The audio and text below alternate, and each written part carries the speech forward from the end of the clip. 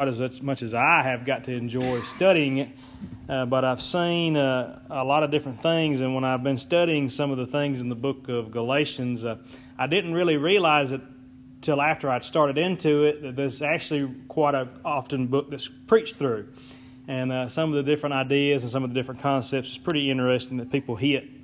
But we want to spend some time in Galatians chapter 3, which we've got to, and you know, throughout the book of Galatians, there is a common theme. Obviously, if you've listened, which is okay if you ain't, but if you've listened, there's a lot of legalism that goes on at the Church of Galatia. And today, I want you to realize that I have been very guilty of legalism. I have. I know if you've probably been in church very long, you've heard legalism preached, taught. That's why we have so many denominations. That's why we have so many groupings of beliefs. It's legalism. They follow a certain set of guidelines. And we start off with the beginning of chapter 3, verse 1. And that first three words there should be a very wake-up call to most Christians that are very legalistic in what Paul says to them. And if we'll stand when we read Galatians 3, we'll read quite a few verses, but we'll try to do it quick. Galatians chapter 3, verse 1, it says, "O foolish Galatians, who hath bewitched you, that ye should not obey the truth, before whose eyes Jesus Christ hath been evidently set forth, crucified among you. This only would I learn of you, received ye the Spirit by the works of the law, or by the hearing of faith? Are ye so foolish, having begun in the Spirit, are ye now made perfect by the flesh? Have ye suffered so many things in vain, if it be yet in vain? He therefore that ministereth to you the Spirit, and worketh miracles among you, doeth he it by the works of the law, or by the hearing of faith? Even as Abraham believed God, and it was accounted to him for righteousness. Know ye therefore that they which are of faith, the same are the children of Abraham. And the Scripture, foreseeing that God would justify the heathen through faith, preached before the gospel unto Abraham, saying, In thee shall all nations be blessed. So then they which be of faith are blessed with faithful Abraham. For as many are of the works of the law are under the curse, for it is written, Cursed is everyone that continueth not in all things which are written in the book of the law to do them. But that no man is justified by the law in the sight of God, it is evident, for the just shall live by faith. And the law is not of faith, but the man that doeth them shall live in them. Christ hath redeemed us from the curse of the law, being made a curse for us, for it is written, Cursed is everyone that hangeth on a tree. And in verse 14 it says, that the blessing of Abraham might come on the Gentiles through Jesus Christ, that we might receive the promise of the Spirit through faith.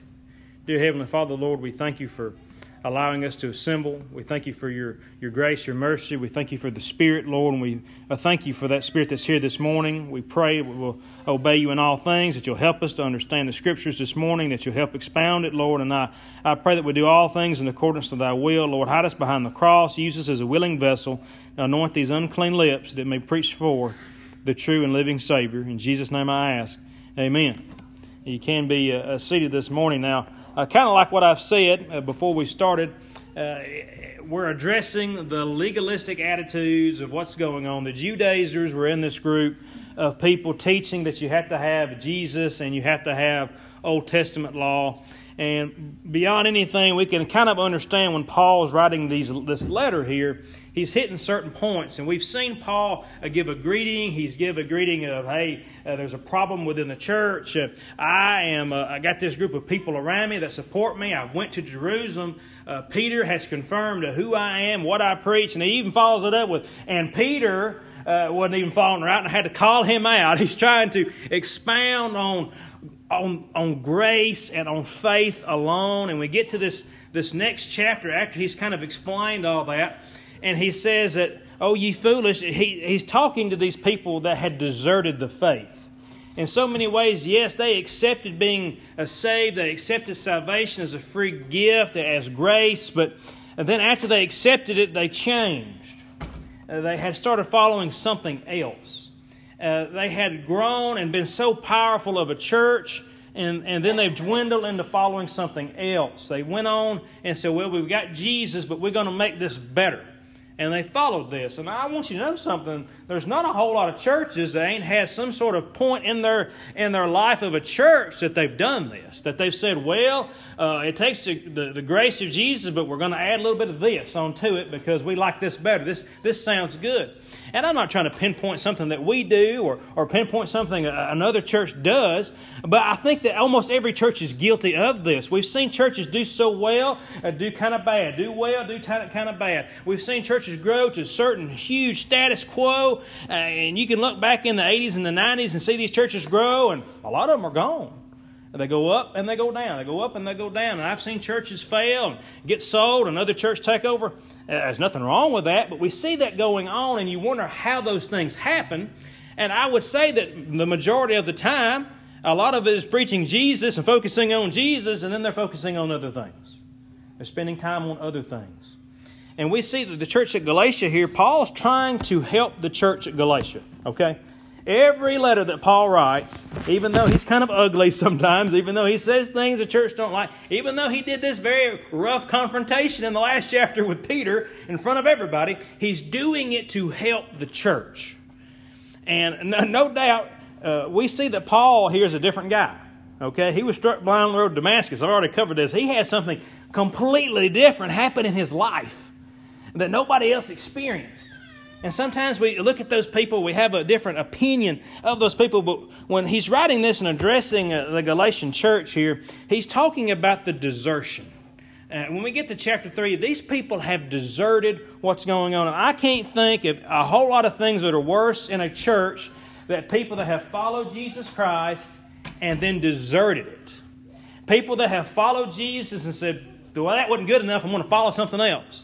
And there ain't a whole lot worse, and it doesn't address it, but a Christian that just falls out of church. And I'm not calling them out and saying that that's bad. I'm saying that it's bad for the whole gospel of Jesus Christ, that those people fell out of church and fell away from grace. That it takes something else. And you may know somebody, we may have people in this church that's been members and went away and fell away from the faith. And I'm not saying those people are bad. I'm just saying that whole situation is bad. Because it's bad for the people that follow Jesus. It's bad for the people within the church. It's bad for the people outside of the church that see people that are walking away from the faith. It is just bad. Overall, it's bad for that person. It's bad for the church. It's bad for the world because they are all brought down because of what's going on. Those people leaving the faith, these people in Galatia taking the full gospel and grace of Jesus Christ and leaving it and saying that they need something else, following a false form of Christianity, and saying that that's an improvement is worthless. It's a counterfeit. And they ran so well, and they were so good, and I believe the church at Galatia, I'm going to step over and close it. The whole church at Galatia was doing so good, but eventually they fell off the tracks. So many times we see, once again, churches that do so well, things that do so well, families that do so well, and then eventually they fall off the tracks. They allow themselves to be pulled away from the truth, and they receive the gospel of grace through faith, and then fall for some form of legalism. I've done that. I don't know if y'all realized it in your own lives, but I have done that. I've accepted grace and then backed up and said, well, I need a dress in my church attire when I go to church. That's legalism. I don't know if y'all realize that. That's legalism. I need to had to have my hair cut a certain way. That's legalism. Oh, I have to do this. Well, the church has to be a certain color inside. It's legalism. And I have fallen by that, and I am guilty as all get out, church. We don't have to say that we're not. I'm guilty. I expect certain things. I look for certain things. I'm 34 years old, and I'm so glad that I have come at this very young age. I hope I live a lot longer. But very young age, I've realized my legalistic, wrong opinions that I have suffered throughout the years. I have received grace. And I want you to know these false systems, they promise more, but they always give you less. They do. If I'm looking for more, I'm going to get less. If I'm looking for certain things, I'm going to get less. I'm going to lay some of my things out to you this morning, church. I used to look for churches that had a preacher that preached a certain way, and I know that that's wrong now. I used to look for singers that sang a certain way, and I know that that's wrong now. I used to look for pews instead of chairs, and I know that's wrong now. Okay? I look for solid wood pulpits, and I know that's wrong now. I don't have to sugarcoat anything that I had an opinion about. I was legalistic. Now, that's legalism a little different than what we're looking at, but it's still legalism. When people show up to a church, I was talking to a guy one time who went to a church. It was a church he went to years ago, and he went to the church. He was telling me about it. He said, I went and visited so-and-so church because our church was doing something, and I got there, and he was acting like this was real shameful. And I want you to realize this is legalism. He said, I couldn't tell who the preacher was. He just blended in with the crowd. I said, what does that matter? And that should be comical to us, church. That shouldn't be something. Yeah, you should be able to tell the preacher from everybody. No, you shouldn't be able to. The preacher doesn't have to dress in a white dress shirt, short sleeves, and dress pants when he comes to visit you. My goodness, the legalism, the attitude that we have, and we in the South, trust me, we real serious about some of this legalism. And the church at Galatia is no different. They're very legalistic on how they're looking at this because then they're adding to the gospel. They're saying we have to have Jesus and we have to also have the law.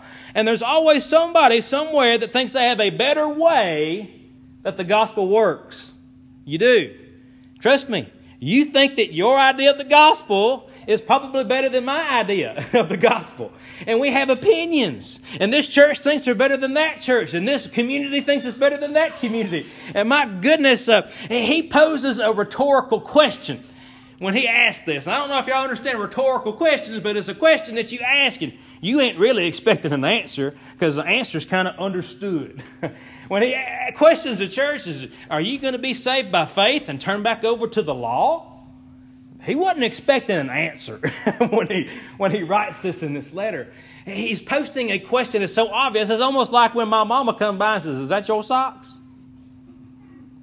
She ain't asked me to say yeah. She's telling me to pick them up. And my wife says, Zach, is this your keys? Or is this your stuff? Or is this your stuff laying around? Zach, is this? She ain't asked me to answer. She's asked me to do something.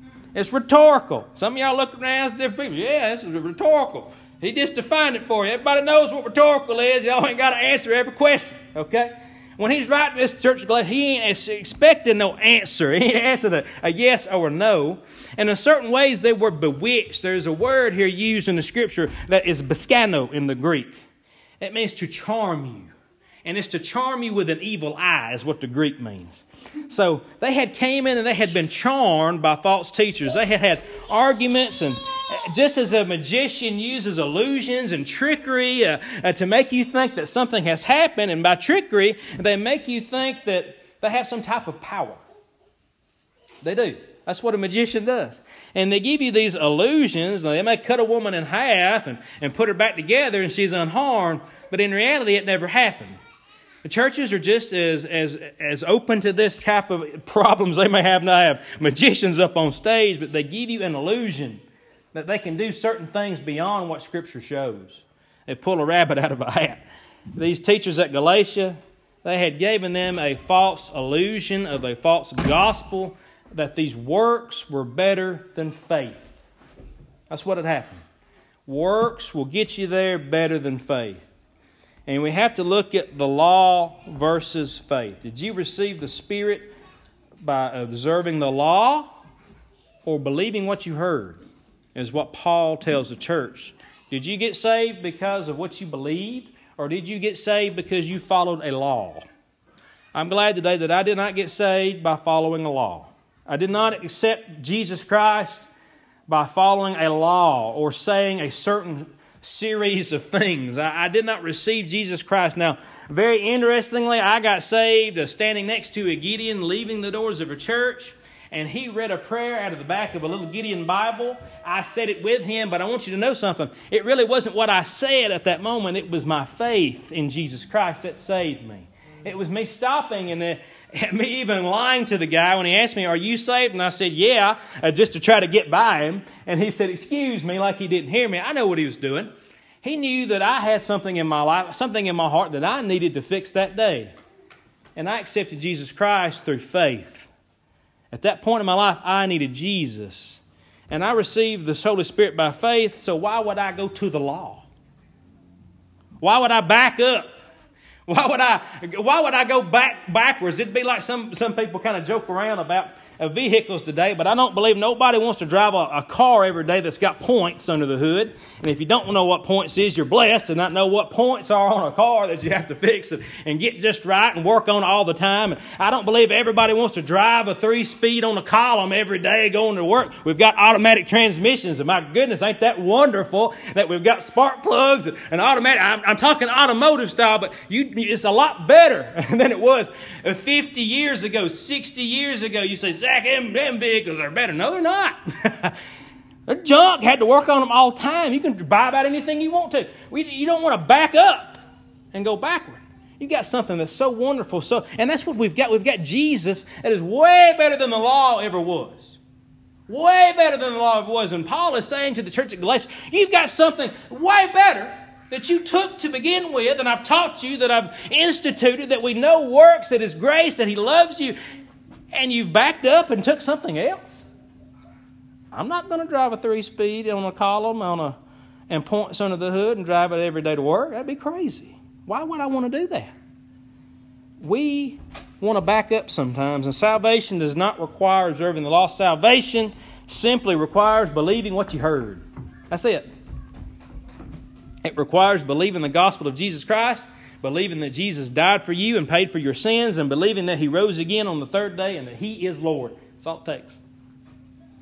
Say, "Zach, no, it takes something." Nope. It takes this.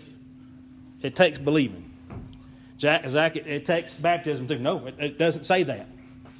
Zach, it takes joining a church. It doesn't say that. Zach, it takes giving to the church. It doesn't say that. Zach, it takes something else. It doesn't say that. It says belief in Jesus Christ will save you. And that's what Paul is trying to get across to the church here. You have to look at a spirit effort versus a human effort.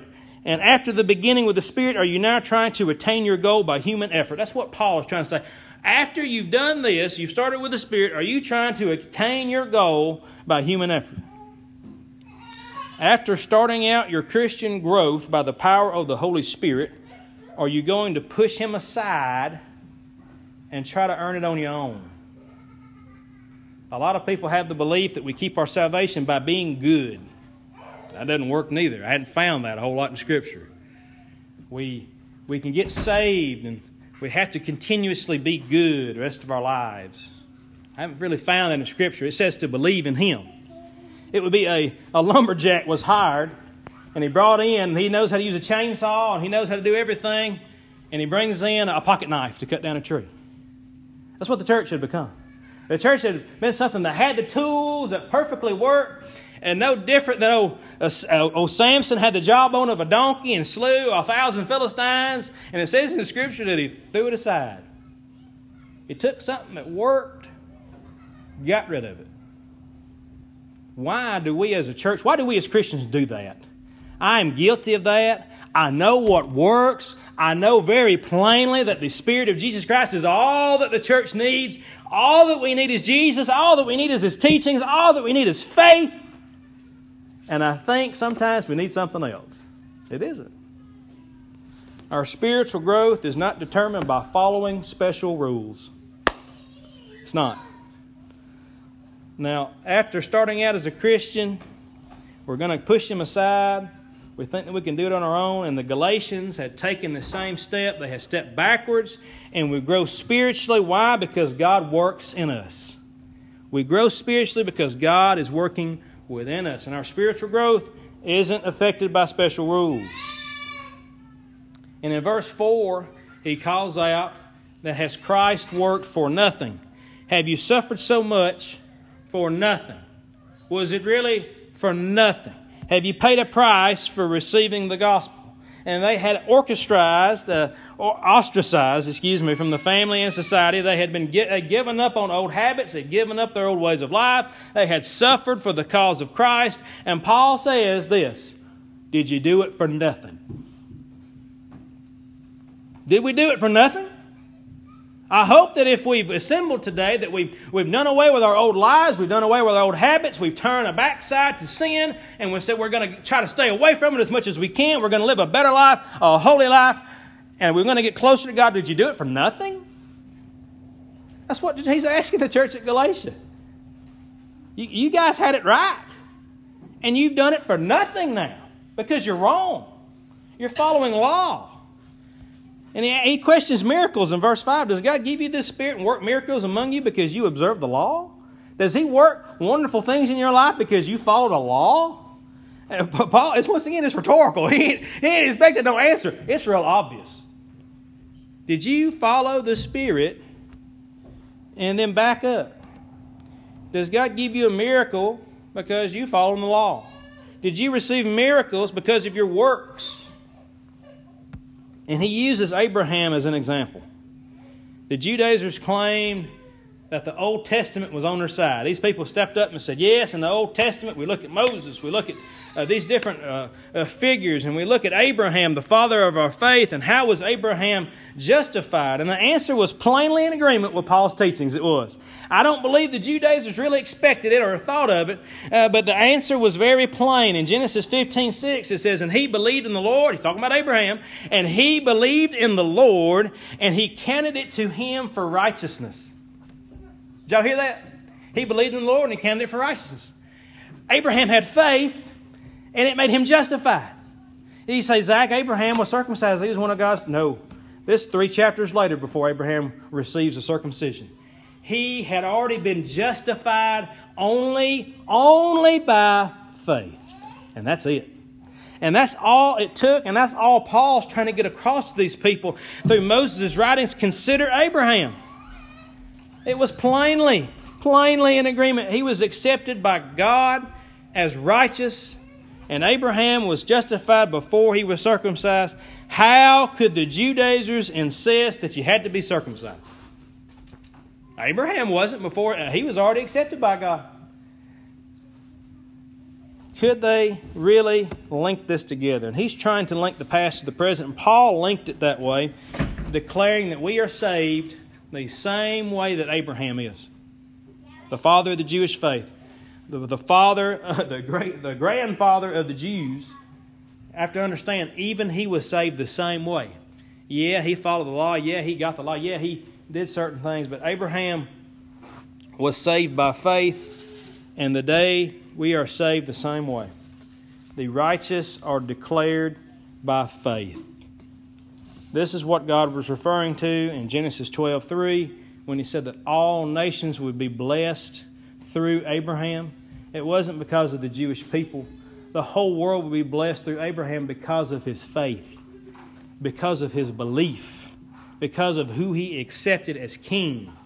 And then we have, in verses 10 through 14, we have a redemption. All who rely on the law are cursed. The law is a monolith. The law is nothing. It is a unified standard. If you break one part of it, the Word of God says that you break one part, you're guilty of all of them.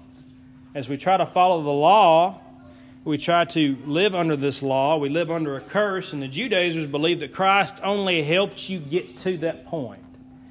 Christ will help you be sinless. Christ will help you follow the commandments. I've heard that in churches. Christ will help you get to this point. Christ doesn't have to help you get to any point. Because Christ died, He sealed the deal, and He died on the cross so that I could be saved. And that's it. He isn't no stepping stone. He is not assistance to get to that certain point. Christ was there to redeem us, to love us, and the Judaizers believe that Christ only helped the person get there, and Paul shows them that that is insufficient. That does not work. No one could keep the whole law, and all who attempted it are cursed. If you're attempting to follow the law, if you think that you are living good enough this morning, it doesn't matter who you are. If you think you're living good enough to get to heaven, you're wrong. I've realized that a long time ago. And I'm saved by God's grace. And I know weekly I don't deserve to go to heaven. I do not. Because I fall short. I sin. I don't follow the law completely. And I know that I fall short. And Christ accepts the curse of the law on behalf of those who have faith. Son, go down there and sit with your mama before I get you. He accepts the curse of the law. In effect, Christ removes the Mosaic covenant. I'll get him after church. In effect, Christ removes this covenant. He brings a new covenant, and the old covenant of Moses carried the curse of death, and Christ's payment took the curse upon himself. Christ said, I'm going to take this curse. I'm going to die on the cross. We covered it last week, all those scriptures that says you need to die. You should die. If you do this, you should die. If your family member comes to you and want to do something else, kill them. They should die. Boy, I'm glad I don't have to follow that law. Christ died in place of that law. Christ was crucified and that old covenant has went away. Christ's payment took that curse, and the new covenant of Christ carries blessings through Abraham. Why? Because it took Abraham's belief. I'm glad that curse was removed, and it was necessary before the blessings of Jesus Christ came. As they get a verse of some song ready this morning, I'm glad that these blessings here that were made prior to the law, these different curses, these different laws, these certain things that we had to follow, certain things you had to do, they're gone. They are no more. We don't have to make up a set of rules. We don't have to do anything else. There's a lot of churches, you walk in and you find a cross, and buddy, that's it. It's not a whole lot of the Ten Commandments. It's not a certain line of beliefs. It's not a certain rules, list to follow. And I heard somebody joke one time when you walk into a lot of churches and the first thing you'll get is a big list of rules. And I said, I've never really thought about that. You get a big list of rules you have to follow. I'm glad the only rule is believe in Jesus. The Bible clearly shows us that we've got two great commandments: to love the Lord thy God with all thy heart, with all thy soul, with all thy mind. And the second rule is to love thy neighbor as thyself. All these fall in line with the law. We will fulfill everything, okay, by loving each other. Paul tells us that's all it takes. We have to have grace. We have to have the Spirit. We have to believe. Do we believe this morning? Do we believe that's sufficient? Do we believe that's all it takes? And it is all it takes. As we sing, what page you got?